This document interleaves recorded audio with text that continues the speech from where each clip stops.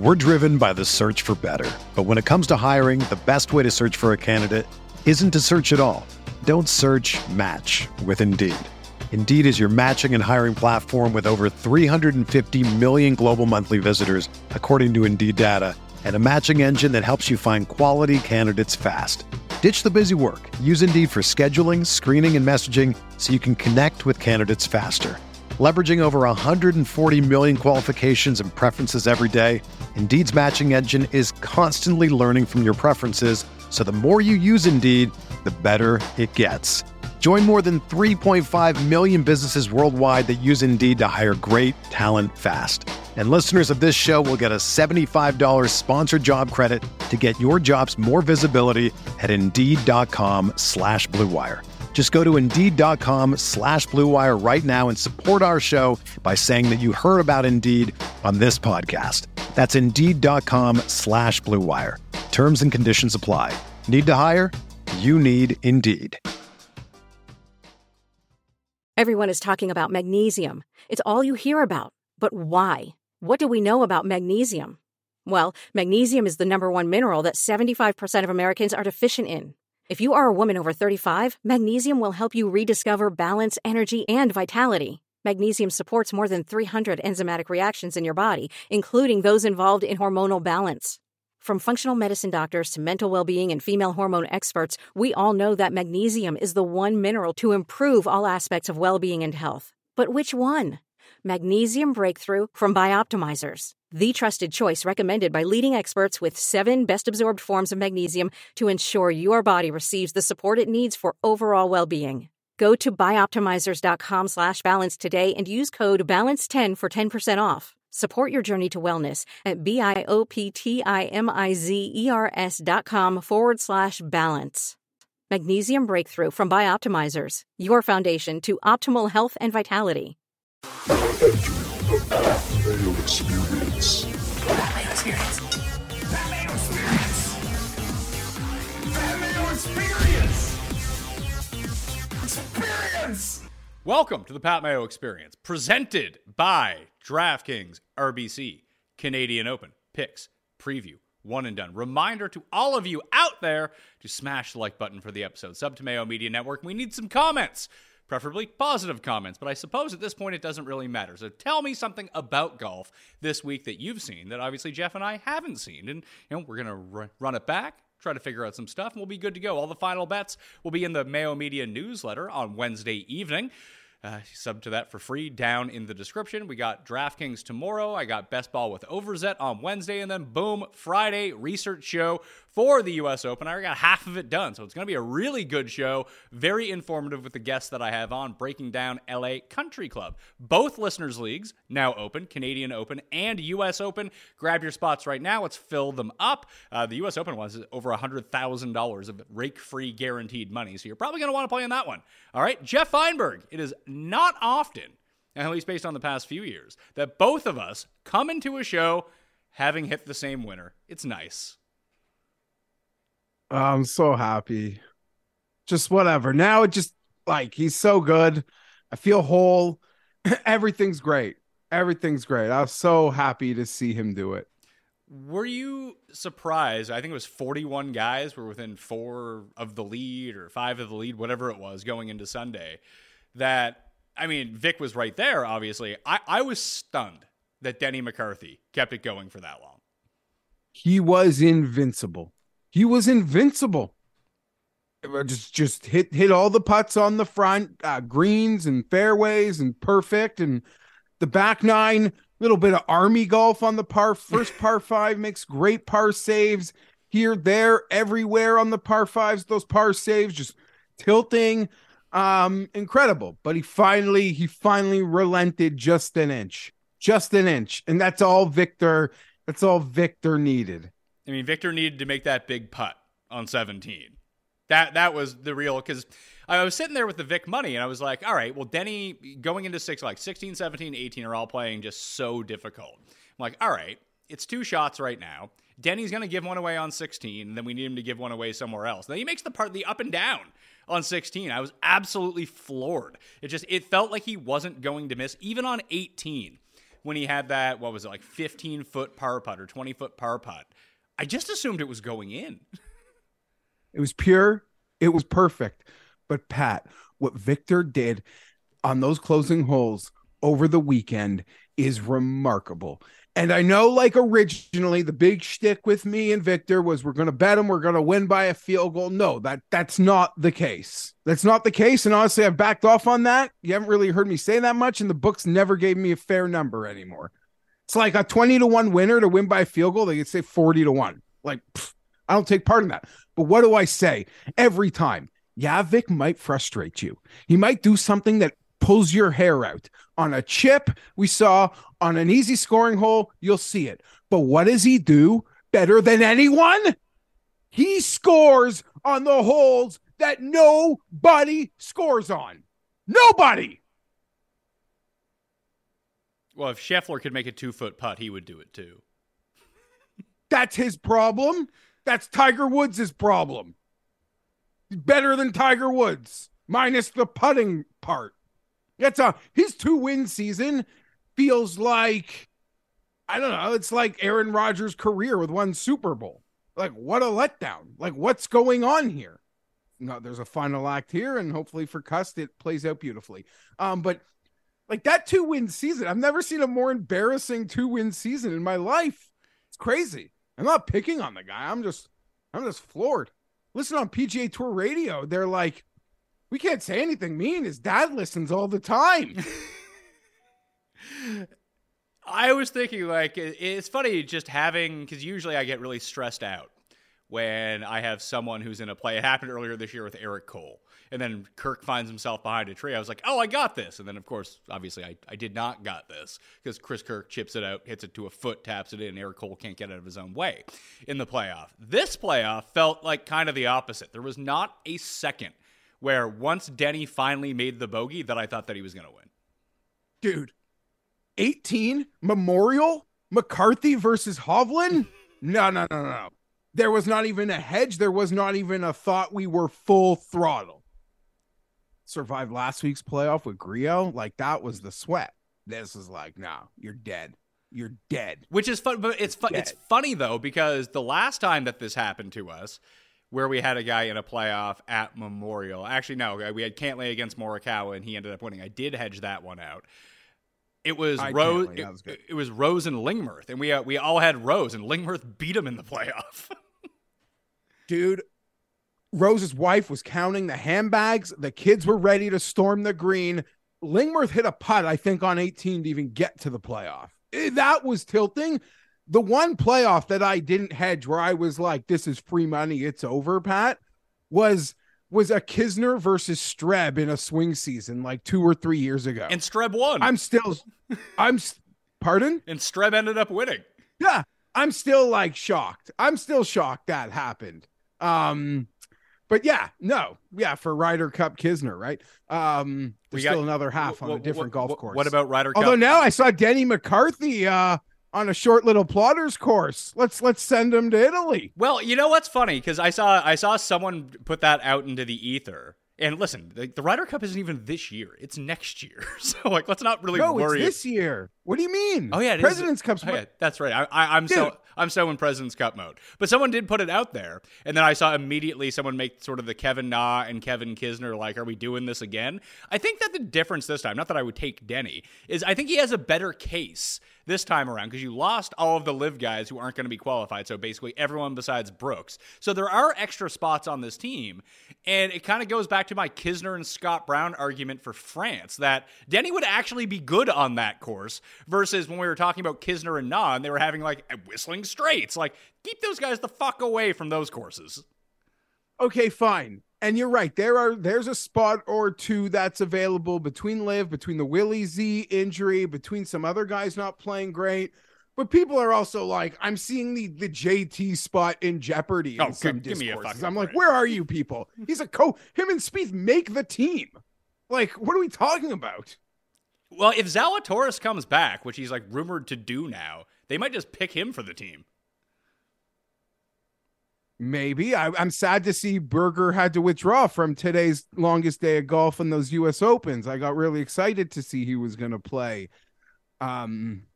he was going to play. But yeah, I don't know. Yeah, That Scheffler shit is wild. Sorry. Like that, it's wild. So I didn't know how to articulate it properly in a tweet, so I didn't end up tweeting it out. But instead of going to a playoff, remember Denny's putt, his second putt on 18 that he had to make for bogey to get into the playoff? I think it was like 4.5 feet or something like that. What if they asked him, okay, here's the deal. You can make this putt and go to a playoff, or you can bring in Scotty right now to make this putt for you, and if he makes it, you automatically win. But if he misses it, because it's Scotty Scheffler, you lose. What do you think he would have done? No, like, dude, he hit the putt from the fringe, but the broadcast had to keep acknowledging that, like, he didn't hit a putt over something the whole week. It's like I don't know, second by a stroke every week doing this. I don't know. It's the craziest thing, honestly. It's crazier than Hovland winning. It's crazier than that lovely story on the LPGA with Rose and that phenom out of the rocket ship, Liberty National Memorial. What a day of golf. Hey, and even the kid in Germany, the 20-year-old with that shot. Whew. I watched a bunch of that. That was going full European tour when I was watching. I tuned in at like hole 13 or something like that when it was on in the morning. And what's his name? McKinnon. Is it McKinnon? McKiven? I thought so. There was some par 5 that he tried to get to in 2, and he just got it out of the water, but it didn't plug. It just stopped in the bank just over the water in the penalty area. Then he hit this like beautiful like little flop just straight up, almost landed directly into the hole. He ended up making birdie. It's one where Jordan Smith just airmailed it over the green on his third shot out of bounds. But like Marcel Siem goes in the water on a par 5 because he clubs down. He went full Siwoo Kim when Siwoo clubbed down and then put it in the water yesterday. It's funny because he started off the bogey, but weirdly enough, he kind of played the best outside of like 2 drives. Yeah, incredible. And then Wyndham Clark making double bogey both days on the weekend on like on the short. I know it's a tricky hole, but on the short, like just iron off the tee, like 300 nothing par 4 on the back 9. Crazy. I was so happy that it didn't happen because there was 2 bets that I was looking at, one pre-tournament and then one live. And both of them obviously didn't come through, but there were certain points of the day on Sunday I was like, oh my God, what did I do here? Because we talked about Ricky on last week's show, and I was pretty in on betting Ricky, and then I just didn't end up doing because I bet on Corey Connors, who lost like 9 strokes on approach and finished plus a million. But when Ricky started getting it going, I was like, if he can just survive these last 3 holes, like he can either post the 6 or the 7, and all of a sudden he's going to win this tournament. Because it really did feel that way until Denny just started kind of not. He ended up having that 2-shot cushion for a long period of time. So I was stressing about that. And then almost like everyone, when we looked at, because I threw it out, like if you had $100, who would you bet on in the circumstance going into Sunday, that Scheffler was 90-1. And it did feel like for a while that Denny was just going to implode at some point, and then no one was going to be left at 6 under, and Scheffler was just going to win. Okay, so I totally agree with your sentiment. I never looked at a Scheffler bet. I wasn't really around on. I don't know. Yeah, I thought they were all going to come back to him. Just the place, it was so devilish. You saw some of those scores coming home. I thought that 6 would probably be good. So I totally agree. And it was just sitting out there too, like everywhere. It was 90-1, 90-1, 90-1. And I think everyone just kind of looked at it like, that's a lot of shots to come back from for a guy who's struggling putting. And he still continued. I mean, he missed that, like 2-footer on, I think it was 10 or 11. Like that was the difference for him. Although I thought the same thing was going to happen with Vic when he kept the chip in the rough on 12. I think it was like the 3rd time this week he did that. There was that. That was an annoying point, but there are also some incredible ceiling moments chipping. Like he's getting, like the improvements are incredible. I love it. It was so great to see. And as for Ricky, Pat, coming home Saturday was a bogey train also. Do you remember when I used to bet him a lot and he'd be in these great positions and then he'd like die on the vine late on Saturday? As I'm at like a family dinner at Jack Astor's, Ricky's like in the last group going into tomorrow with 3 holes to play, and then it's like water. did it. I mean, there was no water, but he was a shit show again. But great to see. Like, it's incredible to see the consistency. And again, if he really wanted a trophy, he could optimize a trophy. But he's the coolest, and he's just going to play in these great events. And that's cool, too. And maybe he's on the Ryder Cup team. He's probably on the team. I was actually considering that. Like, because to look at it right now, the top 6 are Scheffler, Brooks, Homa, Xander, Cantlay, and Cam Young. Cam Young probably slips out at some point because he's just not playing great right now. But right after him in the standings are Spieth, Burns, Morikawa, and Justin Thomas. As long as Morikawa is okay, which I'm sure that he's going to be by then those 4 are most definitely on the team as well. Regardless, you haven't said Finau. Did I not say Finau? Where the hell is Finau? How is Finau 14th in the standings? Doesn't he? I have no idea, but he could be 100th. He's on the team. Okay, positive vibes. So there's one spot then between. I mean, per the rankings, Kitayama is the highest, and then it's still Zalatoris, Wyndham Clark, Chris Kirk, Harris English, Thigala. I mean, then you have like Fowler, Denny, Taylor Moore, Hoagie. Keegan Bradley is sitting right there. I think Keegan Bradley would be awesome at that course. Maybe he would. But Jordan and Justin are like as involved in the captain's picks as the captains. Like, that's how I see this modern USA golf. That's how it's happened. From the moment they bumped the Patrick Reed pairing, that's just where the trajectory we've been on, and that's fine. They have a dominant team, and they're all in leaders who buy in. Unlike the other great USA teams, we had Phil and Tiger, like no one liked each other, and it was weird. This is like an all buy-in team. There is no way Ricky's not getting on the plane. Wyndham has to win again. If Wyndham wins again, maybe they'll feel compelled. I don't know. But it's the captain's picks. You take the vibes. And it's all Ricky. Yeah. I bet it right now. I bet you like the number on Ricky to make the team at the beginning of the year would have been better than like Ricky to win any tournament. That'd have been the bet. Probably. It's not, I mean, listen, you could justify it too, because it's not like, I mean, you can talk about, Danny McCarthy didn't even win, so there's no real argument to talk about there. And it's not like he's having the greatest season, but like Ricky he's a top 20 machine. He had one bad tournament at the PGA Championship, and that's really it. Like, he was 9th, 6th, 14th, 15th, 10th, 13th, 31st, 20th, 10th, 11th. Like, it's just been a great year for him. Bring them. Yeah, no, they do this. They do this. And that's a normal thing in Ryder Cups. You can bring a veteran who's been there before.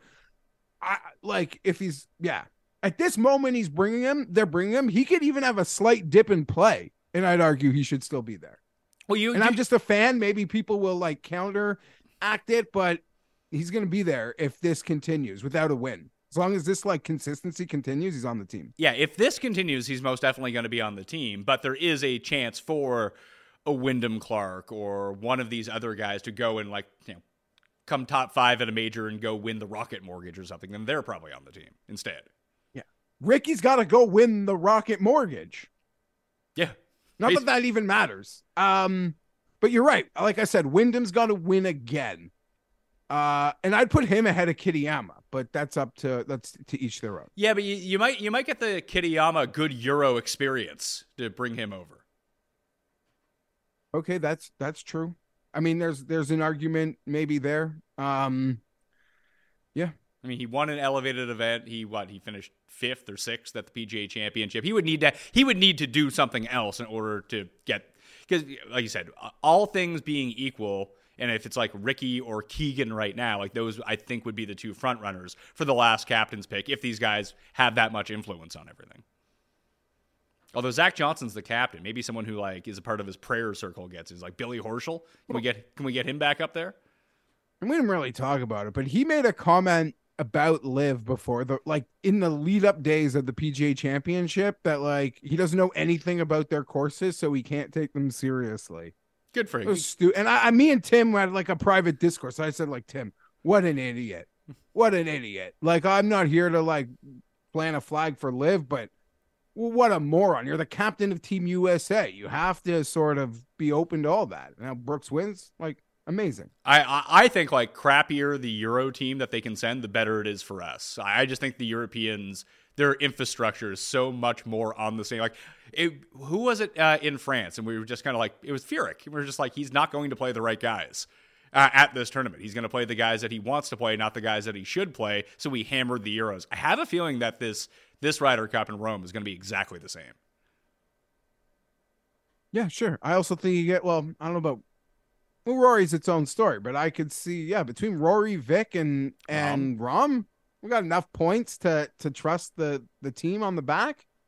We'll see. The number could be shrinking. Maybe we missed like the really big number where it felt like DOA, but now Europe seems like maybe they can hang. Although the back is there's no comparison on the back end.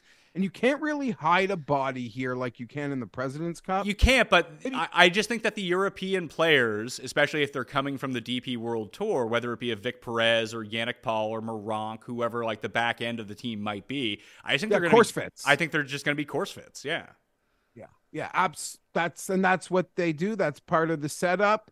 For sure. So Rahm, Rory, Vic, Fleetwood, Rose, and Lowry, and Fitzpatrick. So those 7 are a pretty strong hold. Then, like, in terms of the points, you got Perez and Meronk and Yannick Paul are all up there. Campillo and Lafayette are up there as well. And who else? Oh, I forgot Hatton. Hatton's the other guy on that team. So we there's got 8. They got 8. And we got to fill 4, and that's 4. It's real, but guys sit sessions. Maybe Rahm or Rory can carry a dud and team golf. I've talked myself into it. Like, I'm betting on Europe just for the cheer. I think it'll be fun to cheer for. And I was all in. I was brown bagging the U.S. at the last one. So, I'm like riding the wave. I'm open, but I like the dog here. One of the things, although the U.S. could just, the thing is, I like the dog. If the U.S. just like railroads it, you can never be surprised. And by I just mean like beats the shit out of them. See, I would be. I would be surprised if they just beat the shit out of them in Europe. It just doesn't happen. I guess you're right, but I'm so beholden to just like the names on the paper too. Like, wow. Yeah, I mean, it's no different than it was any of those other years. Like, if you go side by side in France and look at the players on each of the teams, it's like, good Lord, like the U.S. should beat them by 100. I don't know. I was all in with you on France. Yeah, but but because like, you were hardcore. I was all in with you, but you like called it. Like you can win a bet, but like the game script didn't work out how you thought it would, but you still won your bet. You don't talk about it. And then there's times you win a bet and the game like plays out to a T how you did it. Like I always say that Ryder Cup, like you 10 out of 10 on game script. Yeah, even hit Fleetwood Molinari as the top scorers. It was fantastic. And I think they're going to set up Rome very much the same way. And I just don't think that the U.S. are good at adjusting to that. Yeah. They're going to try to bomb and gouge, and it's not going to work. And then all of a sudden, you're chopping it out of the rough. Yep.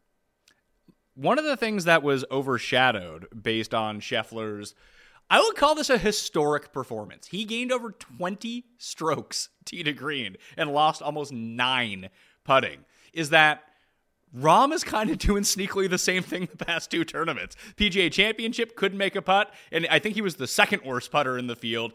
He lost like 6 strokes putting to Scheffler's 9, but like Rahm's tee to green game was unstoppable, but now he can't putt either.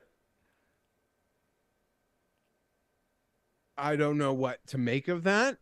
Even seeing Cantley do what he did on that golf course yesterday is like weird. And we got a major in a couple weeks, so I don't know whether like people's perception of what they just saw on a major worthy difficulty will have an impact on the fun things like bets and ownership that we can't wait to do for a major.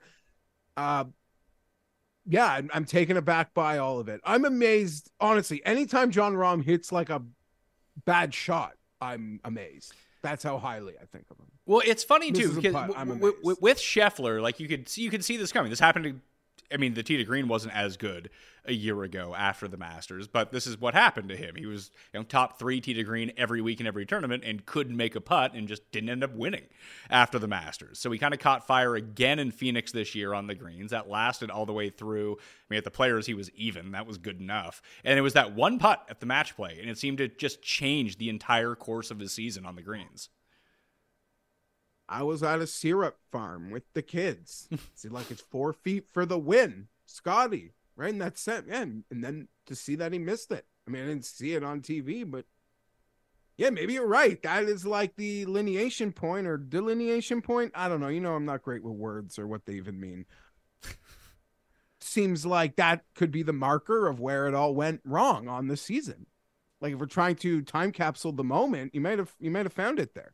Maybe. And do you think that we get one of these tournaments? But as long as he can lose strokes putting and win these tournaments. That I think is pretty clear at this point. He just needs to lose like 2 instead of 10, and he's going to be fine. Are we going to get one of these ones where he just beats everyone by 10?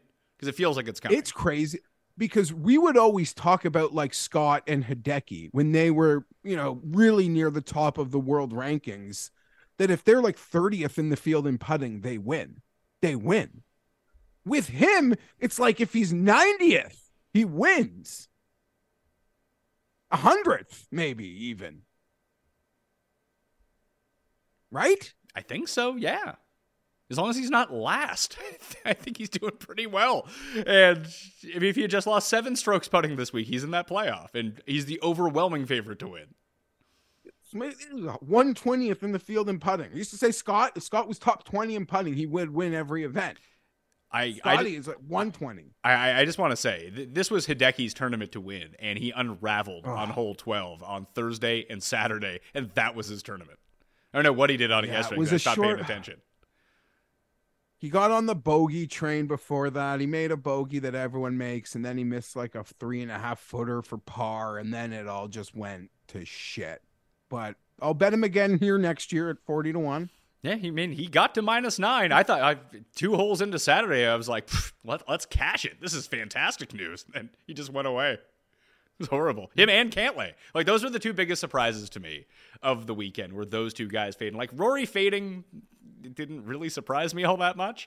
As Kenny Kim continues to point out, like, when Rory wins, it's usually more at the scoring conditions that we're going to see this week in Canada, where like -22 is going to end up being the winning score. Rory doesn't do well with the single digits under par.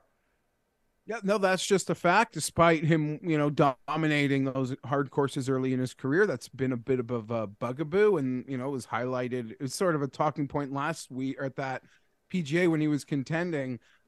So Jack in the booth is always great and fun, Pat. How does he hold on. How old is he now? 86, 88, something like that? Yeah.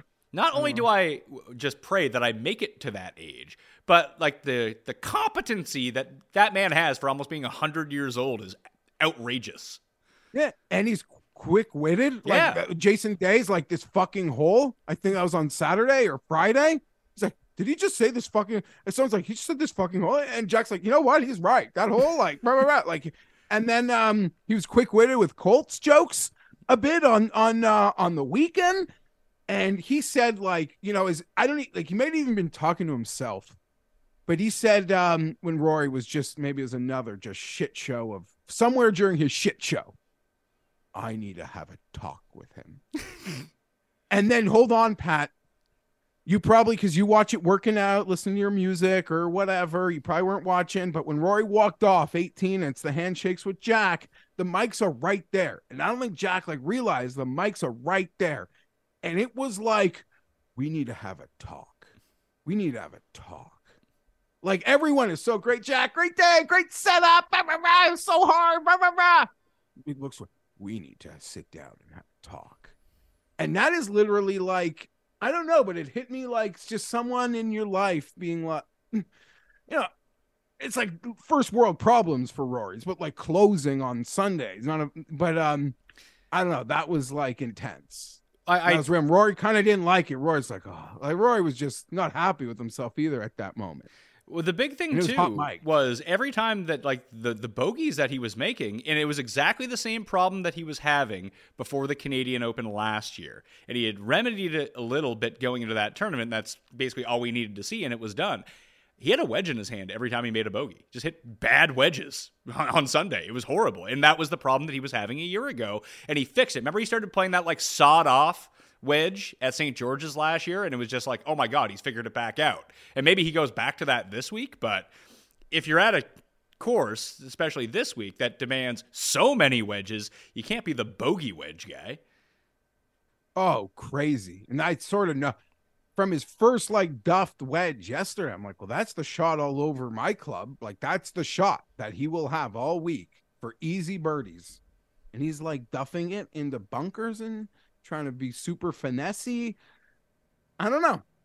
But I hope he wins. I mean, I'm not going to bet on him, but that wouldn't make me unhappy. Yeah, I bet on him. I mean, he was my only bet here last year. And just I felt like he had the good vibes. I don't feel that for him this year. And maybe that's just foolish because he's going to go out and just dummy this field.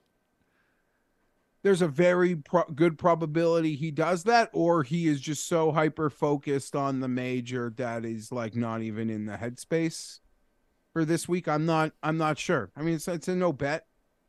It's a no bet for me and on that, but I will say that I really would like one of the good players to win.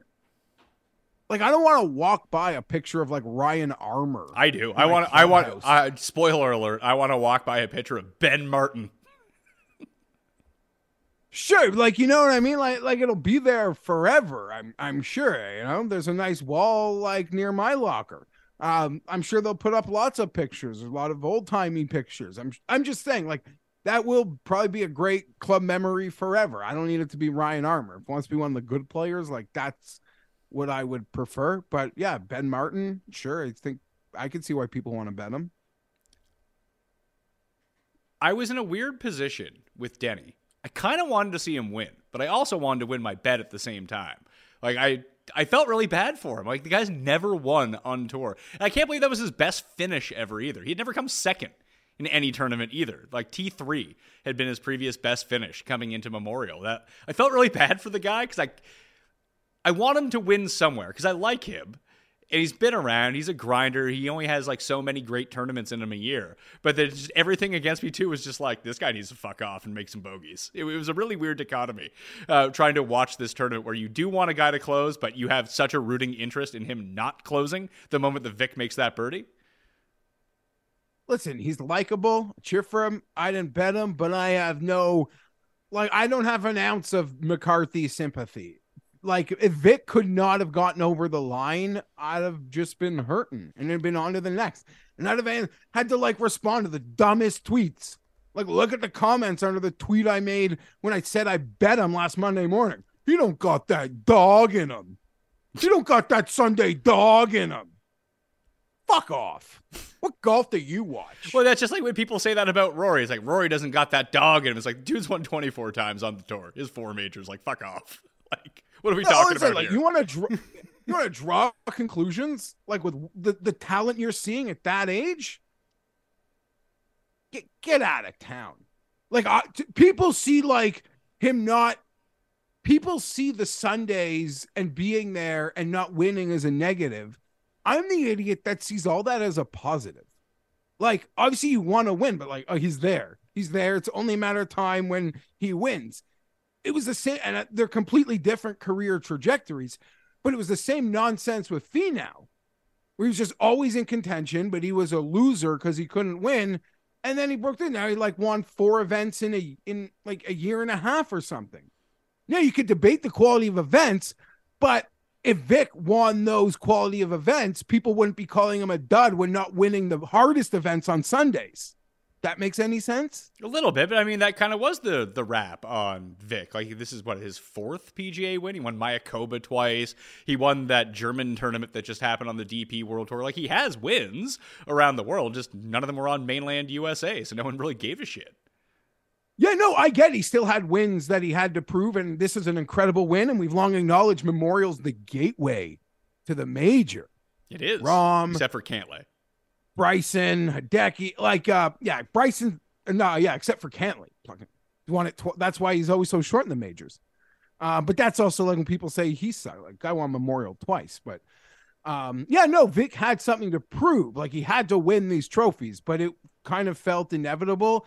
And him going toe-to-toe with Brooks for 90% of that round, that didn't show me no dog. That showed me he's got dog. And he lost to the supreme alpha in the world of golf.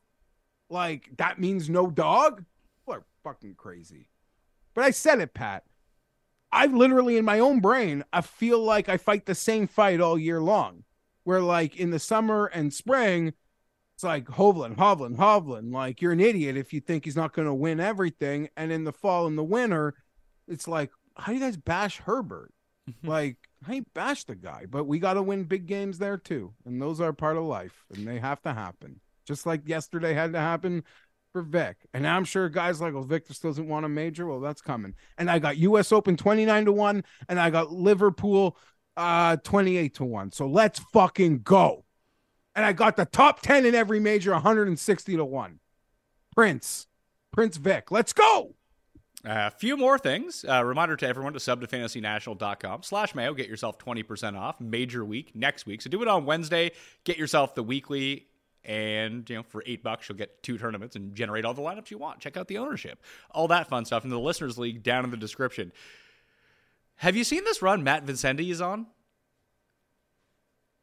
Yeah, he's killing it. He won the PME Open. Was it Rahm at the Masters, Brooks at the U.S. Open? I'm probably missing Grio last week, Vic this week. I think he's up like 70K or something like that. It's amazing. He's an animal. And he doesn't knit. Matt doesn't fucking knit. No. Like, Matt bets outrights like people bet their favorite football game of the week. Big machine. Money. Yeah, so it's one of the best runs I've ever seen anyone on at the moment. So shout out to him. Shout out to Michael Arthur. He turned $20 into $15K on DraftKings, viewer of the show. Shout out to him. And Orsic, he won $10K in the $40 single entry this week. He won it, so shout out to him as well. Mark Hubbard, had me going. I forget who it was. I think it was at Todd Pierce. I tweeted him because I was in second. I was showing you the screenshot of the single entry team that I had. That was fucking fire for 3 rounds. Barely cashed once Sunday was over. But I was like, just basically fade all of these guys because I know how Sundays go for me. And it started off pretty hot when Morikawa withdrew immediately. So that was the end of my week. But I thought it was really strange. Like, there was a lot of people Morikawa withdraws, just like, oh, how soft is Morikawa? What a pussy. What a pussy. I feel like people have never had back spasms before. I have. You can't really walk. It's funny because it works one of 2 ways. Either he withdraws and, he's a fucking pussy. Like, go out there and golf. Like, I played golf really drunk one time on my boys' weekend. It's like, all right, fuck off, man. Or he goes out and shoots 93 or something like that because he can't bend over. Like, what's the better scenario for him? But isn't it the exact, okay, he would love to win Memorial. He'd love to do everything you want him to do for his lineups, but he's trying to protect a season. Like, you're not playing hurt, let alone if it's like, a spasm where he can't even stand up. That's the thing. Like, that sucks because maybe at 5 o'clock, maybe at 3 o'clock yesterday, you felt perfect. And that sucks. He did. He said he stretched, then he had the back spasms, then he went to the range, and he said he could only hit a 9-iron 95 yards. Like, if he had went out and played, he would have embarrassed himself. That's why he didn't play. Because back spasms go away. Like, he'll be fine in 4 days from now with some treatment, presumably, unless he has legitimate back problems. But I remember the first time I had a back spasm. I was getting laundry out of the dryer, and I fell into the dryer, and then I was stuck there for an hour because no one was home. And I couldn't move. It sucks. Like, your whole back all your muscles just freeze up, and you can kind of walk like a penguin a little bit if you're upright, but you have no movement whatsoever. Yeah, listen, I used to make fun of plantar fasciitis. And then you got it. I got a case. And you can't even, it's just that, it's just a burnt. How do you, no wonder Dion couldn't play cornerback with that. That's insane. The concept, having to cover, backpedal or whatever. I don't know. There's a U.S. Open in 2 weeks in his home state. Maybe he was being ultra protective, but I would never, I don't think any of these guys, I don't know, that whole they're soft, that I don't think anyone would play. No one, you couldn't play football or hockey or basketball if you had that. You'd be out. Yeah, and listen, if it would be one thing if you were like, oh, he's protecting himself for the U.S. Open, that's fine and all. I think that he still would have preferred being 2 shots off the lead to go win $5 million in the Memorial. And he hasn't won in forever. So he's one of these guys now, Pat, that I like in these. You the weeks before majors, the weeks after majors sometimes. I know I picked him, I think it was out of the major week, just because I like the super motivated guy in these fields where maybe a lot of the other really talented players could have distractions. He's got to be all in for a win in any chance he could sniff one right now. His win drought is for him, embarrassing, like incredibly. Him and JT, really. I mean, JT won the major. He hasn't won in over a year now. Yeah, no, these guys take that shit, take it seriously. What were the last two things? I meant personally more than, I mean, obviously take it seriously, but that shit's like very hyper personal. Snedeker came back out of nowhere. Apparently, he had some sort of experimental rib surgery that the doctor told him that chances are you're never going to be able to play golf again. And he's like, I can't play golf right now, so give me the surgery. Now he's back. He made the cut. I was happy for him. I love Sned. Sneds. He won I watched him win here in Glen Abbey the year that Hunter Mahan had to leave up like 5 strokes because his daughter was being born. Oh, man. He's got good vibes in Canada. It's funny because he's in the tournament. He's in the field this week at the RBC. I had Hunter Mahan at that tournament, and that happened at a time before like people were super outraged by everything when it came to gambling. Could you imagine if that happened now? Like, like the popular 30-1 guy is up by 4 strokes and just decides to fucking beat it to go see his baby be born. Oh God. Yeah, that was one. And last thing, because I know that you and Tim have a secret live chat on the go that I'm not privy to. I'm sure there's some fire going on in there. What the fuck is going on with Phil right now? Is he on a bender? I don't know. I mean, it's like entertaining. You're entertained in the same way like people are entertained by Britney Spears. Like what the fuck is going on there, man? Like, and I get, like, you got grievances. That's cool. Like, you're entitled to your grievances. But now we're, like, a little too far. In my opinion, for someone down this ledge. It reminds me, I don't want to... There's, like, a local, very controversial, like, professor that's, like, gone national. Jordan Peterson? From, like, the University of Toronto. Yeah. Yeah. And the type of conversations are like the subject matter is different, but Phil is like gone like full blown like Jordan Peterson, how Jordan Peterson uses Twitter. And that guy's a psychopath. I don't want to be that guy. The best of all of the Phil comments, because there was the gambling stuff, then there was other stuff, but the fact that, you know, Rory's a great guy and everything, but there's no live team that would want him was probably the most outrageous thing I've ever read. Yeah, I don't even, and then it's like, it's hard to tell when he's joking or being serious. I mean, that tweet reads very serious. It does. Even though, like, he might follow up and be like, I'm joking. No, in that thread, that tweet becomes very serious. The thing about Phil is when it's all said and done, we have like a zillion puzzle pieces like that we will like try to put together, or people will write more books on. It's like, what the freaking is going on here? Like, why don't Cam Smith and Dustin Johnson and Brooks Koepka have your grievances? He has. Maybe they do, but why aren't they saying anything about them? Like, I don't understand, man. I mean, you probably agree with him that he says that Victor Hovland is now the favorite to win the U.S. Open.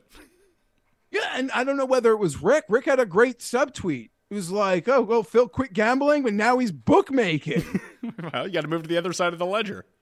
Yeah, and we all know that's where the money is, but come on. Yeah, again, it's like, it is the golf pop culture of like observing Britney Spears. It's just, I just like how he's in people's mentions and like arguing with people on Twitter. It's the craziest thing. He is, they showed that dude from the Denver Nuggets, the mascot, makes more money than 100 players in the NBA. And then I tweeted, that guy's the second highest paid mascot on earth behind Phil Mickelson.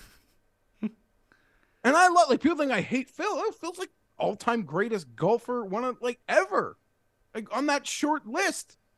Can't take away what he's accomplished. Can't even take away when we do a season in review, like what we might call the round of the year at Augusta. But that doesn't change. Like, what going on is a freak show at the moment. And I totally respect you have grievances, but how he's going about it is so weird. And I would love to see Piers Morgan moderate a Brandel versus Phil. Are you kidding? Well, I mean, like, all in. But that only turns out well for Phil. Because people don't like, no one likes Brandon Chambly, do they? Brandel Chambly? Like, does he have does he have supporters? No, you're probably right. Like, I love God. Listen, I have my preferences and my biases, but that are probably pro PGA in the long term. But I even can't stand that guy. So the Q rating isn't super high up there. It's like It's like when Trump was up against Ted Cruz. Everyone's like, well, this Trump thing's kind of farcical, but I hate Ted Cruz, so makes Trump look better. Yeah, you're probably right, Pat. You're probably right. We're driven by the search for better. But when it comes to hiring, the best way to search for a candidate isn't to search at all. Don't search, match with Indeed. Indeed is your matching and hiring platform with over 350 million global monthly visitors, according to Indeed data, and a matching engine that helps you find quality candidates fast. Ditch the busy work. Use Indeed for scheduling, screening, and messaging so you can connect with candidates faster. Leveraging over 140 million qualifications and preferences every day, Indeed's matching engine is constantly learning from your preferences, so the more you use Indeed, the better it gets. Join more than 3.5 million businesses worldwide that use Indeed to hire great talent fast. And listeners of this show will get a $75 sponsored job credit to get your jobs more visibility at Indeed.com/Blue Wire. Just go to Indeed.com/Blue Wire right now and support our show by saying that you heard about Indeed on this podcast. That's Indeed.com/Blue Wire. Terms and conditions apply. Need to hire? You need Indeed. This is the story of the one. As a maintenance engineer, he hears things differently. To the untrained ear, everything on his shop floor might sound fine, but he can hear gears grinding or a belt slipping. So he steps in to fix the problem at hand before it gets out of hand. And he knows Grainger's got the right product he needs to get the job done, which is music to his ears. Call, click Grainger.com, or just stop by. Grainger, for the ones who get it done. Spring is in the air at Littleton Coin Company, and we want to help you brighten your collection. Visit us at littletoncoin.com all month long to enjoy 15% off your purchase. With a wide selection of coins, paper money, supplies, and more, Littleton Coin Company has something for every collector's taste. Use promo code SPRING at littletoncoin.com for 15% off your purchase all month long. Restrictions apply. Littleton Coin Company. Serving collectors since 1945. Let's talk about the Canadian Open. We've buried the lead. You've been out there a few times, haven't you? Went out there yesterday for a bit. How's it look? Looks lush. I didn't really get deep into the property. I'm probably gonna head over there today as well. Go for a walk. How's the rough looking? Thick? Again, I didn't really get out there, but yeah, it looks lush and thick. And Pat, it's been really warm here. It's been really dry. We haven't really had any rain. Rain for 6 minutes on Saturday night. That's about it. So it could play firm and fast. I think that is very possible. Yeah, I can see that. I don't even think it needs to play firm and fast. It doesn't seem like it's going to be an overly daunting course. No, but I mean, it could be firm to the point, okay, not daunting at all. I will, when the rumblings that this was happening, the first four people that told me that the PGA might be coming to the course called idiots and liars. What are you talking about? It's not even possible. Why would they come here? Beautiful course, beautiful property for member play. That's 20 minutes anywhere in the city, close to both of the major arteries, the 400 and the 401, right where it connects. We're right there. Great area too. Right? Good part of the city. No, not you will hear some sirens this week. You will hear sirens. It's not in a nice neighborhood. My mom would always lock the doors when we were younger, when we made a certain turn. That's just is what it is. Most golf tournaments, they do panaways, and you see these beautiful estate properties. Beside, that's not where we are here. That's not the part of town. No, you're gonna get you're gonna get the stereotypical shot of Rogers Center, CN Tower, Scotiabank, the downtown on the water is what they're going to be showing as the overhead. Yeah, and listen, we're not far from that. We're 20 minutes on the through the arteries on that, but we're not there. We're not at the water. But yeah, as I was saying, the firm and fast, I just mean like the course doesn't have a ton of defenses. What I would consider the defenses would be that a lot of the approach shots are uphill, and there could be the blind pins. And that's like a thing the pros don't like, but they're still pros. They're going to do great. The fact that it's playing firm and fast, there's a lot of runoff and like slope on the terrain, and that slope can take you right into the rough. So you might not, right? Like if it's just running hard and fast, you might end up somewhere you don't want to be. The greens are beautiful. The greens on the front nine, you're going to see they're gorgeous. Anyone that comes on the property, it's like a comment they'll make instantly, especially in this region. Now there's some of them are multi-tiered and have crowns, and they could do some crazy things, and they will probably play pins that I've never seen. There's no way that they're going to like member play. Nice pins, easy, accessible pins. They're not good. They don't put our pins on the crowns or right near the crowns or the tiers. But they could do some hellacious things with those things and run them fast. But again, like these are the best in the world. For many moments, I don't think it's going to be the eagle party that people might see when staring at the holes on paper. The biggest eagle hole to me, without a doubt, will be 12. It's the par 5. It's a huge green, and it's kind of runs into the green. Like if you're short, it'll run you right onto the surface. But when I look at a hole like 7, Pat, which is the other par 5, that is one of the smallest greens on the property. And there's OB and bunker left and a lot of shit. And you'll be in the gallery, like if you're like 2 feet wide, right? Probably. Well, if that's the case, then people are going to go for it, bail out right, hit a patron, and have their ball stop. That's what they do. Maybe, but you might not be in a fun spot. And I think, man, like, would they go for that? I'm not sure. That seems really hard. Much like 18, which there's some debate whether it's a 4 or a 5. The scorecard says if it's a 5, it's a 5. But I understand the debate, because if you like really did look for research, there were some videos out there that showed it as a 4 because it played as a 4 in the Monday qualifier last year. And it had a score average of a 5 for that event. And I was there and I watched these kids walk off that hole looking like they just saw a ghost. Yeah, but it's also, that could be one thing, and you could be right about that. But if that played to a 5 average in a qualifier, and now it's a par 5, and Rory is out there, well, he's getting there in 2. Yeah, no, that's the point. I'm just saying the qualifiers, they're not pros, but these are guys that like play tips at their golf courses, can hit it a long way. Rory can get there in 2. But I don't think they want driver off the tee. So it'd be about 250, 240 directly uphill into a 3-tiered green. That once you get on that green, like your ball can go anywhere.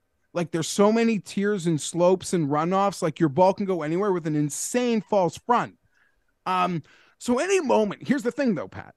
It's like I have these like in my head. I don't know if they'd go for that. Would they go for that? Could they hit that? And then you just watch pro golf for 5 minutes and you're like, oh yeah, they can go for that. They will get that. Like watching Vic hit it to 28 feet with a 7 wood yesterday. And not on the easy par 5. I could be right on one of, anyhow. It's like, yeah, they can do whatever they want. They'll probably get it on the right level. I would just argue that it's an absolute free birdie. Like it's a free birdie if they lay up. Like if they plot their way around, free birdies. Like on 14 holes are birdie chances. 15 holes maybe. Yeah, if they plot it around. It does seem like the only difficult stretch is going to be like that 3, 4, 5, 6 stretch. 3, 4, 5, 6 could be a monster. Okay. 3 is a member. Like now, this is where we're really combining 2 of the 9-hole sets in the composite here. So we're using all the distance that we can. That could be a really interesting hole with one of the steepest bunkers greenside and a runoff that could take you right into that bunker. If you lay up there though, that's a free birdie to me, like free for these guys. So I don't know, like, is it worth the squeeze? I guess they're good enough. They always think it's worth, oh shoot, that's not a par 5. I'm thinking that's a par 4. 3's a par 4. 3, 4, 5. Yeah, 4 is also a member par 5 that's going to be a par 4. Yeah, that so will not be fun. Number 3 is 490. Number 4 is 470. 465 for 5, and then 473. Yeah, and they're that's long, a 460. And 5 is uphill. 5 is uphill, and there's a lot of bunkering around that green.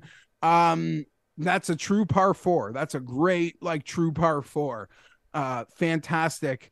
And then 6 is another just really long hole, and you could hit the best drive ever, and you know how many balls I've hit the best drive on this hole, and you just want to take on so much with your second, but it's such a slopey property place of the property, and your ball is 2 feet above your feet in the middle of the fairway, and I top a freaking wood 100 times. Don't think that these are the pros. Yeah, I'm gonna say, don't think these guys are gonna be doing that one this week. I guess my question is, shit. if it's firm and fast, the one thing that would give me some pause, and we saw this at Memorial this week when it got firm and fast, is that guys were hitting perfect drives and they were just running through the fairway into the rough.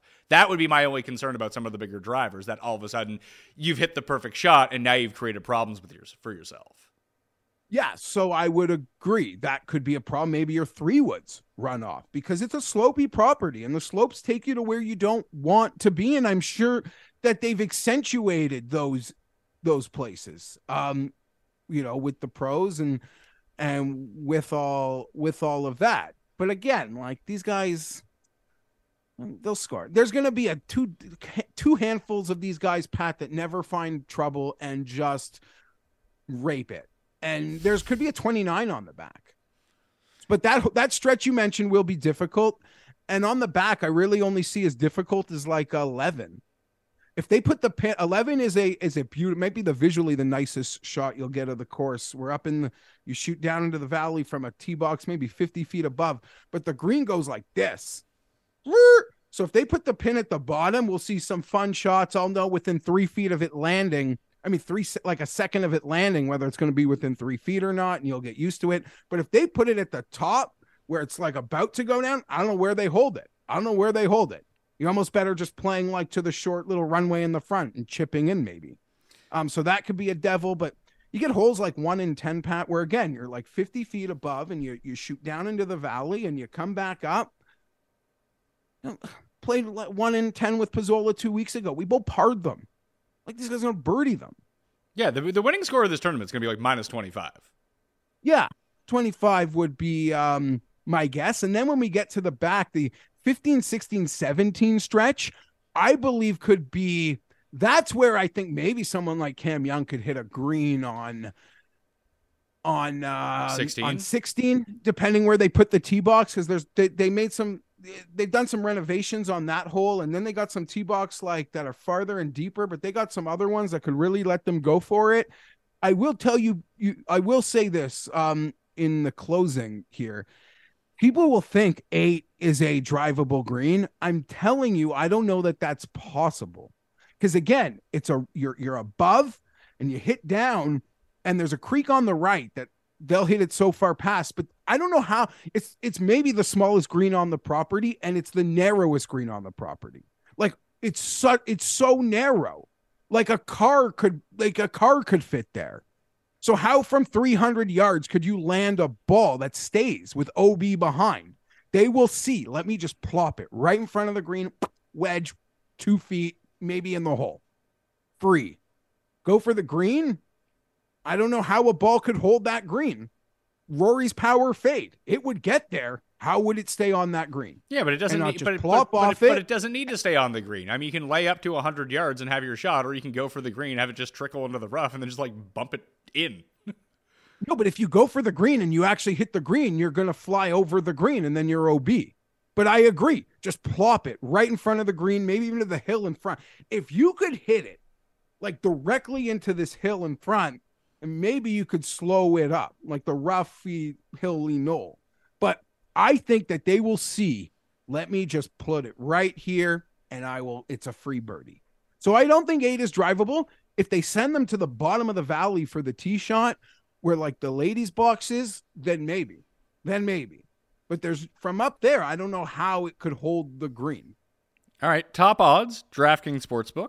Rory's the overwhelming favorite, 2-time defending Canadian Open champion at 2 different courses. Nonetheless, he's 4-1 to win this week. Hatton is 12. Burns, Fitz, and Cam Young are all 14. Connors is 16. Fleetwood, Lowry, and Rose are 28-1, and then 20-1. Sorry, and Theegala is 28-1. So I'm not going to bet Rory at 4-1 in this tournament. Now I just have to brace myself against him dummying the field. Of the next set of guys, there's a few that do catch my attention. I'm really digging Hatton, I'm really digging Rose, and I'm really digging Fleetwood this week. And it seems like it's super unfair pricing, but once you get past the first 10 guys, like, it is an absolute shit show of a field, and there's 156 players in it. It's lovely to see those like first 10 names. It's lovely. It's great that they're here. But then that's like then there's nobody. There's nobody. I mean, I wouldn't say that there's seeing Jagger withdraw, seeing Riley withdraw, like there's just such a big gap. I would say, yeah, there is a big gap between the very top end names, but it's the worst position on the schedule for this year because of the designated events and majors that are around it that obviously people just aren't going to come. This is a very built-in rest week for a lot of players. But between all of the Euros who have committed to this, like the top... I mean, like 5 of the best 7 players in this are like British players. Like Maronk is coming over, so you get some of those guys from the European Tour, Højgaard's here, that are coming over to make this a stop before the U.S. Open. You get the built-in RBC guys because they sponsor players and the tournament. They're forced to come. And the fact that Canadian golf is in such a good place at the moment with 3 winners already this year that the plethora of Canadian guys is actually pretty good this time around. Like they do add depth to this field. Okay, you're not wrong. It does feel like the way with Canada Golf being in such a strong place that it adds depth. I like the frisky Europeans that have showed up, but for the scheduling, it's a good, like for the spot. I think this is the best case scenario they could have gotten. Hope for not a late withdrawal. That would really suck for somebody. Guys are gonna withdraw, but I don't think it's gonna be the big names because after people get done, if they qualify for the U.S. Open, they might just be like, fuck it, I'm not going to Canada. A lot of the guys, they'll be here though, qualifying. Like everyone who's in, like Mav McNeil, there's a bunch of players that are in Lambton and like Scarborough. There's a qualifier for 3 spots today. Oh, I saw Webb Simpson was in it. No, not Webb Simpson. Yeah, Webb is in it. Yeah. I saw Mav McNeely was in it. One of the Woos, I think I may have seen there. Harry Higgs. So you're right. They might get that and be like, I'd rather not play the RBC. I'll just fly to LA. But I think a lot of the guys are here with the thought of assuming maybe they don't qualify. They're still here for the RBC. Even Michael Block is playing in it. He moved his from a California quali to this one. Probably easier too. So, in terms of betting, who do you actually like this week? Okay, well, full disclosure, I haven't heard back from Tommy, and I know that he was starting his back 9 at 8:45 this morning. So he's probably finishing up, and I'm probably going to miss him today. But he won't stay away for long, buddy. You won't be able to avoid me. Won't be able to avoid me. So don't bet Tommy Fleetwood because he's going to feel terrified out on the golf course that single white female Jeff Feinberg is stalking him. No, we'll be okay. Listen, Tommy is one of the players, like when I look at the good players, that crop of good players, like who's like, okay, obviously Rory, I can't bet. And what I guess I'm just trying to say is I like super motivated players in spots where like they have even bigger things coming up, but guys on like wind droughts or guys trying to get over a hump or maybe even a first win. That being said, I can make a case for all these guys. Hatton, he could love a party. He could take these guys apart. You mentioned Fitz. Fitz with his off the tee cheat code probably could take advantage of like doing things that most guys don't want to try to do and like or can do it and stay out of trouble, I guess, and like really shorten the course. Not that other guys couldn't, but he seems like an accuracy distance cheat code in many ways. So maybe he's got a big advantage when we're talking about the wedges. Shane Lowry. Maybe just wedge everything. I Like don't think he can make enough putts to win this tournament if it plays out how I think it's going to play out. And I'm going to pick my lane because I gave him the first look too, and I was just like, if this gets to minus 23, he's going to miss enough 5-foot putts during the week that he literally can't win. Okay, then that's a great point. If he can't even make the 5-footers, sure. But if it's like a wedge contest, then yeah. And you mentioned it, Rose seems perfect. The way he can putt, the way he can wedge. He almost won here. He almost won last year here. Not this and anyone who's walked around with me this year, I'm like, I mean, granted, a lot of the higher end players are European, but I really do think that just the setup, I think it will work good for these European plotters. So yeah, I think Rose could be an excellent play this week. We used to remember, it used to be a rival. Now I'm back in, so that'd be fun. So I'd enjoy that very, very much. So no Connors for me this week. I mean, it would be lovely to see Corey Connors win, but I just think that there's an inordinate amount of pressure on the best Canadian player to win this tournament. And as I said on the research show, I do think that if a Canadian's going to win, it's going to be Svensson or something like that. So I've always just faded Canadians here. Like, this is the Canadian Open. It shouldn't, obviously if you're going for your first win, there's a level of pressure that's inherent. But I don't want to bet on a guy at Valero and think, oh, he has major championship pressure on him. If that makes any sense. Agreed. It's why it's like fading, what's his face? Spieth in. And I'll tell you, Pat, my boy, my ride or die. Well, not really ride or die, but we ride a lot and we fall off a lot. My boy Detry, we were in Belgium a couple weeks ago. He was one off a lead in a pillow fight in his home country. I'm like, oh, we got this. And then he completely cratered on Sunday. Cratered. And I'm not that's just an example. I'm sure you got 100 of them with home games going good, bad, what have you. But I don't know. I'm not here for getting over the finish line. I see how it can work perfectly for a Svensson if he wants to hit enough putts. And Adam Hadwin, this can play like one of those easy MX courses. We're going to be on 29 watch on the back nine, I think. So that could work out beautifully for a player like that. I know a lot of guys. I mentioned European ties. Well, he's Canadian, but he's a European tour guy. Aaron Cockrell. Yeah, Cockrell's deep. Yeah, he's deep. He's playing fantastic at the moment. If you want a sort of a guy that's probably deeper than he should be for top Canadian or some Canadian markets, that would be a guy to look at. Do you think this is going to play a lot like St. George's did last year? Because I kind of think it is. It's also a Stanley Thompson design, so a lot of similar features. Tight fairways, longer rough, a lot of bunkering, a lot of elevated greens with a lot of slope, trees everywhere if you get off the beaten path. Just visually, it looks the same. Just from an overview. I think that's a fair concept. And again, same city, same architect, sort of like that classic Parkland course that you get a lot in the Northeast. So I think I'm either going to go Hatton, Fleetwood, Rose, or two of those three. I think that's going to be my look here from the 30 and under spot. Hatton, Fleetwood, Rose. Yeah, I like it. I mean, if you think it can, if you want to play to the bomb and gouge, I'm interested to see Cam Young try to overpower the place. I do think it is potentially possible. I don't think any of us would be floored, despite me saying the rough is thick, that if you hit it so far up there, it's not an issue. Sure. Yeah. I mean, the rough has to be long to protect this a little bit. Or I guess it worked because I just looking at the course, the way that the composite was made, the grass type, everything like that, it reminded me of Rocket Mortgage a little bit, how they combined the Detroit Golf Club into one course. They combined the 36 holes into 18. And Bryson was able to bomb and gouge that place once. So I think that maybe they're a bit more savvy because I do think that they want to make it reminiscent a little bit of what players can expect next week. I think that's sort of the allure of coming to play this week. That it did seem like last year at St. George's, they kind of beefed up the conditions to make them a bit more U.S. Open-y for the field. Yeah, I think that's just a common thing. The week before the major, they try to do. I don't think it lures anyone to the event. I don't. I'm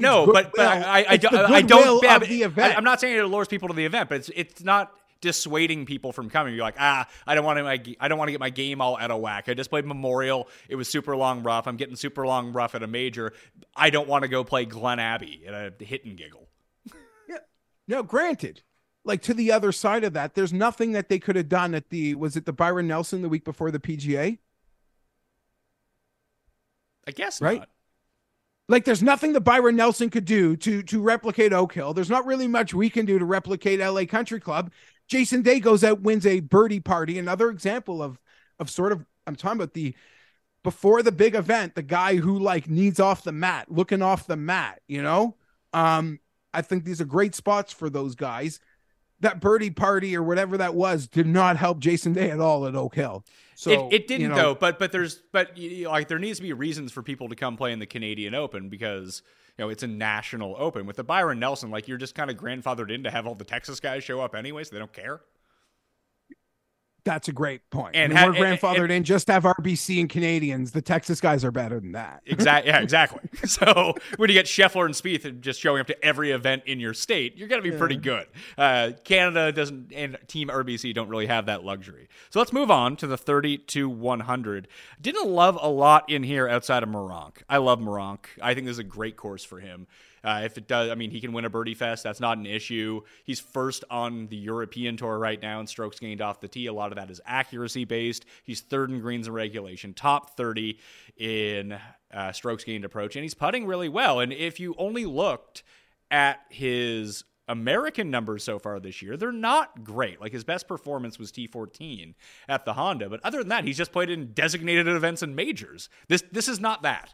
And this could be reminiscent a little bit of the strategy you might need to have at some of these European courses. Like, it seems like a less hard Wentworth, like just looking at like from just over the top of the sky view of the course. It's like the same strategies might apply here. Less hard Wentworth, less hard Firestone. Like, yeah, it's a less hard version of the beautiful tree-lined parkland golf courses that you watch on TV. Like Craig Ranch and Byron Nelson, those are like farmlands, right? Those are just like huge plots of land that like go on forever, I assume. This is just that classical parkland golf course. And I'll tell you what, I appreciate taking a lot of people's course research this week, just liking to hear what they have to say. And I don't think you did not like my course research. You were like yelling at me in Twitter comments. No. I didn't yell at you. You just saw text. I was letting you know that it's like directly uphill. Like it's directly uphill. It's just a much longer shot, and a layup could be a free birdie. But hey, the juice probably could be worth the squeeze. Hey, listen, because you made the point, it's like, hey, why do you need to go for this if there's just birdies everywhere? I think that would incentivize people to go for it, because if you can generate an eagle opportunity, that is your actual chance to get a birdie on the field or get a stroke on the field. And hey, if you screw up one birdie chance, there's so many, if you're hitting it well, there's just so many other ones. Like, you're right in that sense. Maybe it's worth the squeeze because I'll just find a look on the next hole. And in terms of, I mean, of course, I'm shocked it's even happening. I got no people saying it's going to like be minus 25. That doesn't care. It's going to look nice, a nice, beautiful, nice property. My point being is like the course snobby guys in noticing, yeah, this place is hard, but like, man, it's beautiful. Like these terrain changes, what a lovely round of golf that must be. Like, so we also got some benefit from Ludwig Adberg's playing in his, I believe this is his first pro start, but he's at 60-1 right now on DraftKings Sportsbook. Thorbjornsen's in the field. He's 90-1. So you have some like top end amateurs that are playing, and the other guys in this range, like you got a bunch of Canadians, Svensson, Hadwin's 40, Kuchar's 40, Ben Ann is 45, Højgaard's 45, Meronk is 45. I bet him at 50 in full disclosure. Then you got like Bramlett, Wise, McNeely, Smalley, Michael Kim, Mac Hughes, Todd Father. This does strike me. If he could make a fucking putt ever in his life, which he won't do, but he might be like the best top 20 bet of all time. I was going to say Rye, because Rye is just the better version of Todd right now, except he legit can't putt. I would argue, like, I guess Rye shows up at hard courses, at easy courses. Like, he hangs and goes low. I've seen him go low on all facilities. Sure, that's one that caught my eye. I'm with you. I love Meronk. I also played an 80 on Højgaard as well. I don't know. I like the talent. Think it could be a good spot in a weak field. and maybe like I said, a European feel. I caught big number. I just played it for shits and giggles, but I caught a 120 on a drop on the Ludwig. So maybe he can copy Rose from the LPGA and be awesome. But that just be people were really, that was the most I've ever seen people talk about the LPGA tour like on Twitter ever. Yeah, they don't even talk about it in majors like that, right, Pat? Yeah, I mean that. I've seen majors go to playoffs. No one cares.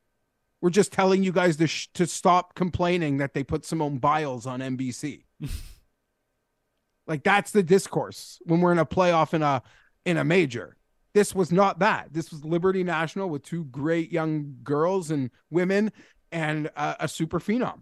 So that would be fun. There are some names that I could swim around like on the deep end. Oh yeah, I didn't get there, although you did mention Michael Kim. I don't know if I have the stomach for that guy though. Yeah, I think he'll be popular this week. I do too, but I think with the way that I'm going to structure my card, if I'm going to go to that like the low end, like the high end Brits, which I seem to be doing, the Fleetwood Hatton range, that only gives me so many bullets.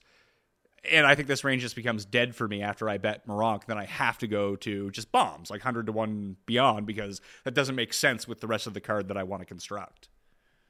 So there's a few. Can you want to just run through some bomb names? I mean, we're not at the 100 to 1 yet. Do you want to go to the 100 to 1? Because I bet 3 of them already. Yeah, sure. No, I guess it's fair to talk about some of those guys in front. I've bet Meronk and Højgaard. You said you bet Meronk. I don't know. McNeely seems hurt, right? That guy just can't hit an approach shot, and he can't drive the ball anymore either. Like, at least before, when he was making all those putts, there were some tournaments he was getting like 4.5 strokes off the tee, and now he just loses strokes off the tee. So he does love a good small green. If there's one thing he loves, it's small green courses. So that's a positive for him. But I mean, you can back him. These are deep odds for a field like this, for the perceived talent that he has. But he has shown literally nothing that would indicate that he's going to win this week. And to me, his strength is like long irons, right? His strength is putting. Well, he's basically like, and I guess he's worse Denny McCarthy at this point. And I guess to like Corey Connors, like I feel like his strength is mitigated here. Where I'd probably rather play a Hadwin if you asked me to like play one of the top Canadians. Right? No, because I think that if like, Connors can get, I mean, he's going to hit the fairways, which is huge. Because his off the tee game is sort of like the longer, more accuracy version. He's sort of like minor league Morikawa in that sense. Morikawa was good. But we've seen him just get so hot from harder courses I think are better for Corey Connors because it makes sure that he doesn't have to make enough putts. But I mean, his 2 wins have come at Birdie Fest. And he goes unconscious sometimes from all 18 holes from 100 yards to 125 yards. Like he's just 2 feet every time. And that could be a possibility at this course. And he got a few looks last week because I was there later in the day than he was. And the guy on the range told me, "Did you see Kurt Connors?" So everyone's really excited. The lizard. But hey, maybe it's rigged. And with the President's Cup in Canada next year, they just want to light a fire ship under like Golf Canada. So give it to Connors. A fire ship. I like that. That sounds like it's going down. A fire ship. I get like a rocket ship. Kuchar seems like he could just plot here to 8-foot birdie putts. Oh yeah, 14 times in the round. I don't want to bet him 40 to 1 in this field with the quality of names at the top. Like if it was just 1 or 2 quality names, like at the Sony Open or something like that, I think that would be fine. I think there's just too many guys that are better than Kuchar here. You really have to have basically the best performance of his career at this age to beat some of these guys who don't need their A-plus game to beat Kuchar at this point. He's super live, though. If Ben An makes some putts, he's super live. Keith Mitchell's just a name that we completely glossed over. If the bomb and gouge comes into play, he could be awesome here. Theegala is Anderkirch. That's why I didn't really talk about him. But I would love to... He'd be an awesome one to have as like a breakthrough win at the Canadian Open. I'd love to see Theegala play well, but I'd rather just talk about the 100 to 1 range and above because I actually made bets on these guys. Lee Hodges, 110 to 1 with 5 places. Ben Martin, 110 to 1 with 5 places. Carson Young, 175 to 1 with 5 places is where I am going from the long shot range. Like a lot of those names, specifically Hodges caught my eye. I would say if you want bomb and gouge, if you want to see that tried out at 100 to 1 and not 18 to 1 like Cam Young or 16 to 1 or 40 to 1 like Keith Mitchell, The internet told me, Pat, that Luke List made the most birdies at the Memorial. I could see that. He probably also made the most bogeys at the Memorial, too. Well, of anyone that finished under par. So there's there's a high, the good is good, the bad is bad, but if we could get rid of some of the bad, and I don't know, if I think bomb and gouge is going to work here, and again, I said some things about the course, I'm going to be out there a little today, definitely tomorrow. I'm going to see like how easily they hit these greens, the smaller ones, like 7, or if they're laying up. Or if, how bomb and gouge is working, how easy they can get it out of the rough near the holes or near, like with a 60-yard approach shot, 80-yard approach shot. If they get it there, then maybe I do come back and bet some Luke List. In the past 12 months, Luke List has 29 starts. He has gained strokes putting in 2 of them.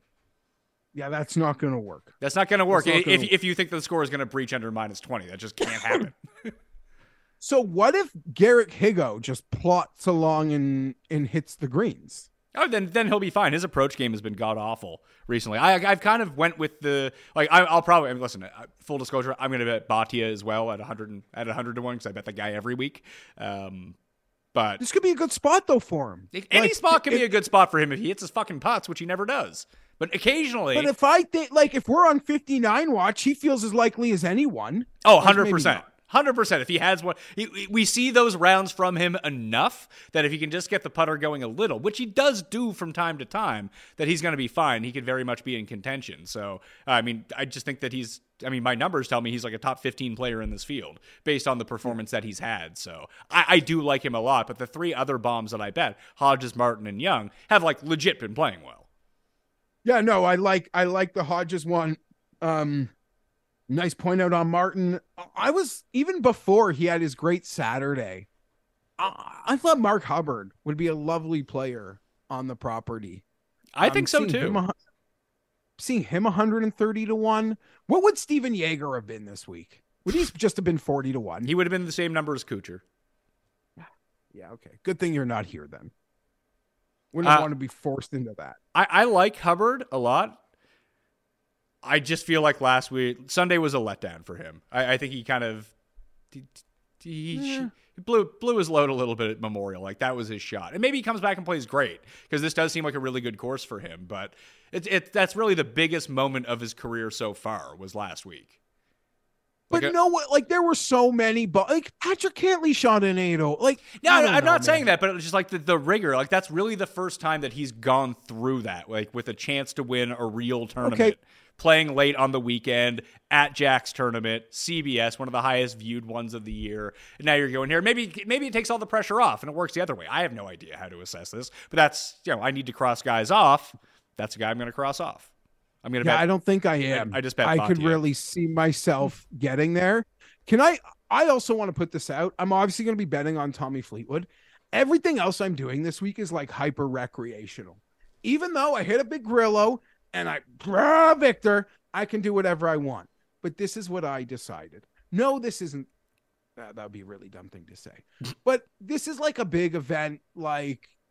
In some ways, personally, that's no secret. I'm excited about it. I don't want to be tilted. I just want to enjoy the week. And you know how easily I get tilted, Pat? Maybe that's unavoidable. But I really don't want to go hard. I just want to enjoy the week. I don't want to see a picture of a guy who beat my guy and cost me all that money and be mad at that picture forever or something. This is just a great memory for the club that's important to me. I've been there forever. I will be there forever. Although there are rumors, it's a nice property in the middle of town, and one day a land deal might go down, which, like a lot of golf courses, might take it away, and that'll be sad, but my dad doesn't care because he'll be dead. But yeah, I just want to enjoy the event. I just want to enjoy the event. I don't want to be tilted. And then this isn't to say yeah, that's it. And I feel if I was going to a major, an all encompassing, this is not major, this is laughable to call that, but at my home course, it's very personal. I wouldn't want to go overboard with bets. I just want to just take it in and what's happening in front of me and not be 100 distracted. Although I do think there's some great live betting opportunities in fields with no names that the books don't respect.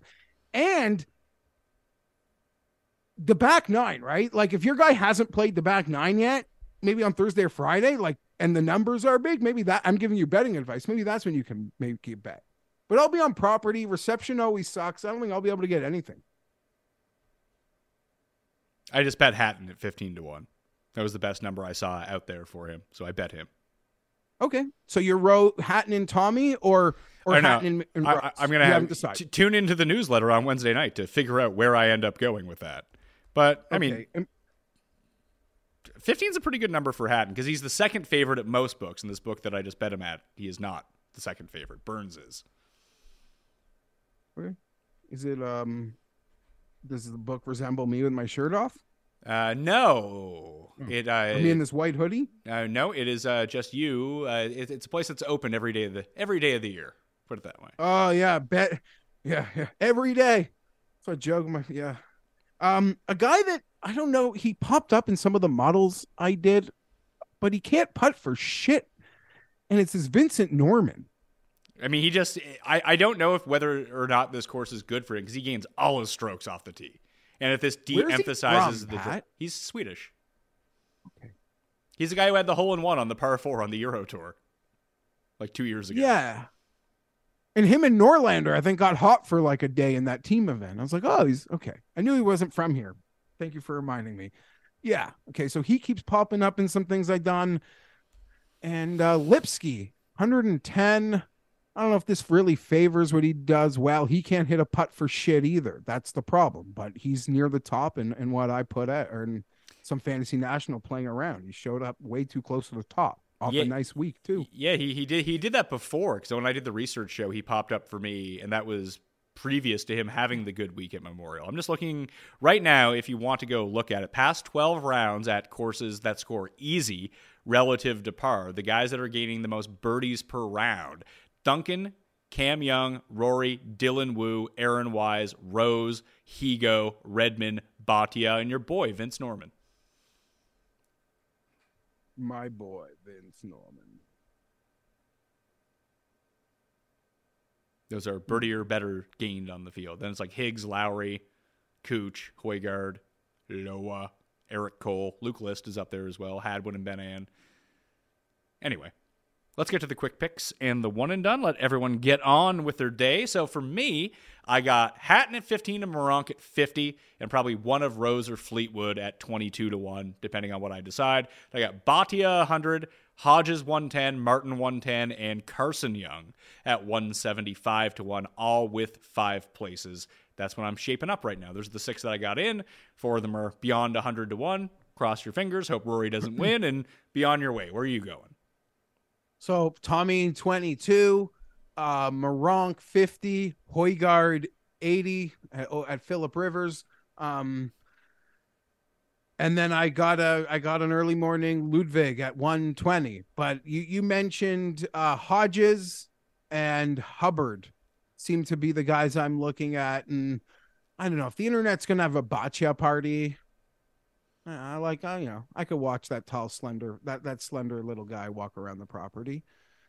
That wouldn't bother me too much, but yeah, I'm super excited. Listen, this place is, I told you before, if I would be in more trouble as a kid if my dad got a letter from the club, and that's like old fashioned. That's what the place is. Like there's letters, like someone sees you do something wrong on the golf course, you get like a letter, get a letter. It's like hanging in your locker too, like this place player getting cut from the team. This place kind of sounds like the worst. I'm not going to lie to you. What the fuck is this? It's old, Pat. You don't even get into the men's locker room until you're like 28. You gotta shower with 13-year-olds. Like it's that sounds kind of fucking creepy. No, I don't mean it like that. No, it's not like open shower, but it's like there's like subsets of lockers. There's like kids' locker room, and then there's like junior men's locker room. So obviously, I think I mixed that up. And then you don't get into the men's locker room like until you're 30. That's a nice day to get in there. But yeah, if my teacher called and said I misbehaved or got some bad grade on something, like wouldn't compare to me getting reprimanded or some infraction at the club. Like without a doubt, not even close. I lived in fear of misbehaving there. And as a kid, like, yeah, I didn't like it as a kid at all. So stuffy, you got to wear like tucked in shorts and like pants, and like we're going there, grandma, for dinner, and I wear the sweater. Like, it's the most uncomfortable place. At the same time, it's a big life regret that I could have done all those junior clinics as a kid. All of them. Didn't really take the game seriously until my 20s. This is like boring. I don't want to hang out. I go play baseball. But I'd be like, you're an idiot. You're not going to have 15 friends to play baseball with. You got to learn how to golf. That is the underrated part about having the golf membership. Because I was talking to Cust about this when we were coming back from Cabot last week. Just like me, him, and our 2 other friends all have a membership at the same course. We don't always play together, but it is like most, like I don't see any of my friends anymore. I'm married with 2 little kids. Like, I come to work and I go home, and maybe I go out once every 2 weeks and see people, but that's actually a reason for us to get together and hang out for a while.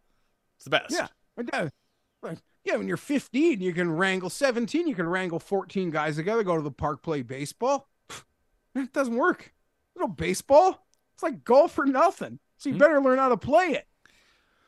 One and done. Cust has selected Sahith Thigala as his one and done. I am taking Tyrrell Etten as my one and done, who you used last week to great effect. So who's going to be your one and done for your home course? Well, I used Fleetwood in the last stop in Florida. He almost won the Valspar. Another close loser call. He almost won, so I don't have him to burn. I don't even think he had committed to the event yet. You have used Justin Rose? You used Rose 2 weeks ago at Colonial. And I've used Fitzpatrick. I'm running thin. You got Rory. Cuss tried to pick Rory first. That was his pick, but he had already used him and it is miscut at the Players' Championship. Go Moronk. Steal your draft. Listen, I would be very happy if you won this week then. Love Moronk. I'll take a Moronk Hatton 1-2 finish. I'll be good with that. I'll sacrifice the first place winnings for a Moronk win. It'd be amazing if he won this. It'd be awesome. I love that guy. You know what? Secretly, he's 9'20". Secretly, he's 9'20". Yeah, he's the same height as a basketball net. Is the way I would describe it. I saw him. I watched him play a few holes at the Honda. He's a big boy. Taller than the CN Tower. Yeah. He might have even been paired with Ashke. That'd have been your group. That sounds like a fantastic group. Ashke played great at Honda. He just couldn't putt to save his life.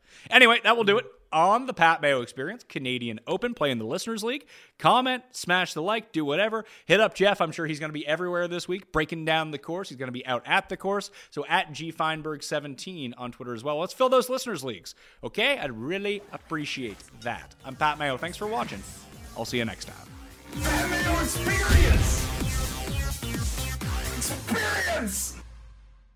The headlines remind us daily the world is a dangerous place. The elites in charge say everything's fine, stop noticing. But you know better. And your gut knows that time is short to prepare for a world that is 4 missed meals away from chaos. My Patriot Supply has helped over 3 million families become more self-reliant and is the company Americans trust to prepare. Go to MyPatriotSupply.com and secure their best-selling 3-month emergency food kits. Each contain delicious breakfasts, lunches, and dinners, averaging over 2,000 calories per day. Secure at least 1 food kit for each family member. For a limited time, save $200, plus get free shipping on all their Ready Hour 3-month emergency food kits. You're not ready if it's not Ready Hour Foods. My Patriot Supply also has solar-powered generators, water filtration units, biomass stoves, heirloom seeds, and critical survival gear. Shop MyPatriotSupply.com today. MyPatriotSupply.com.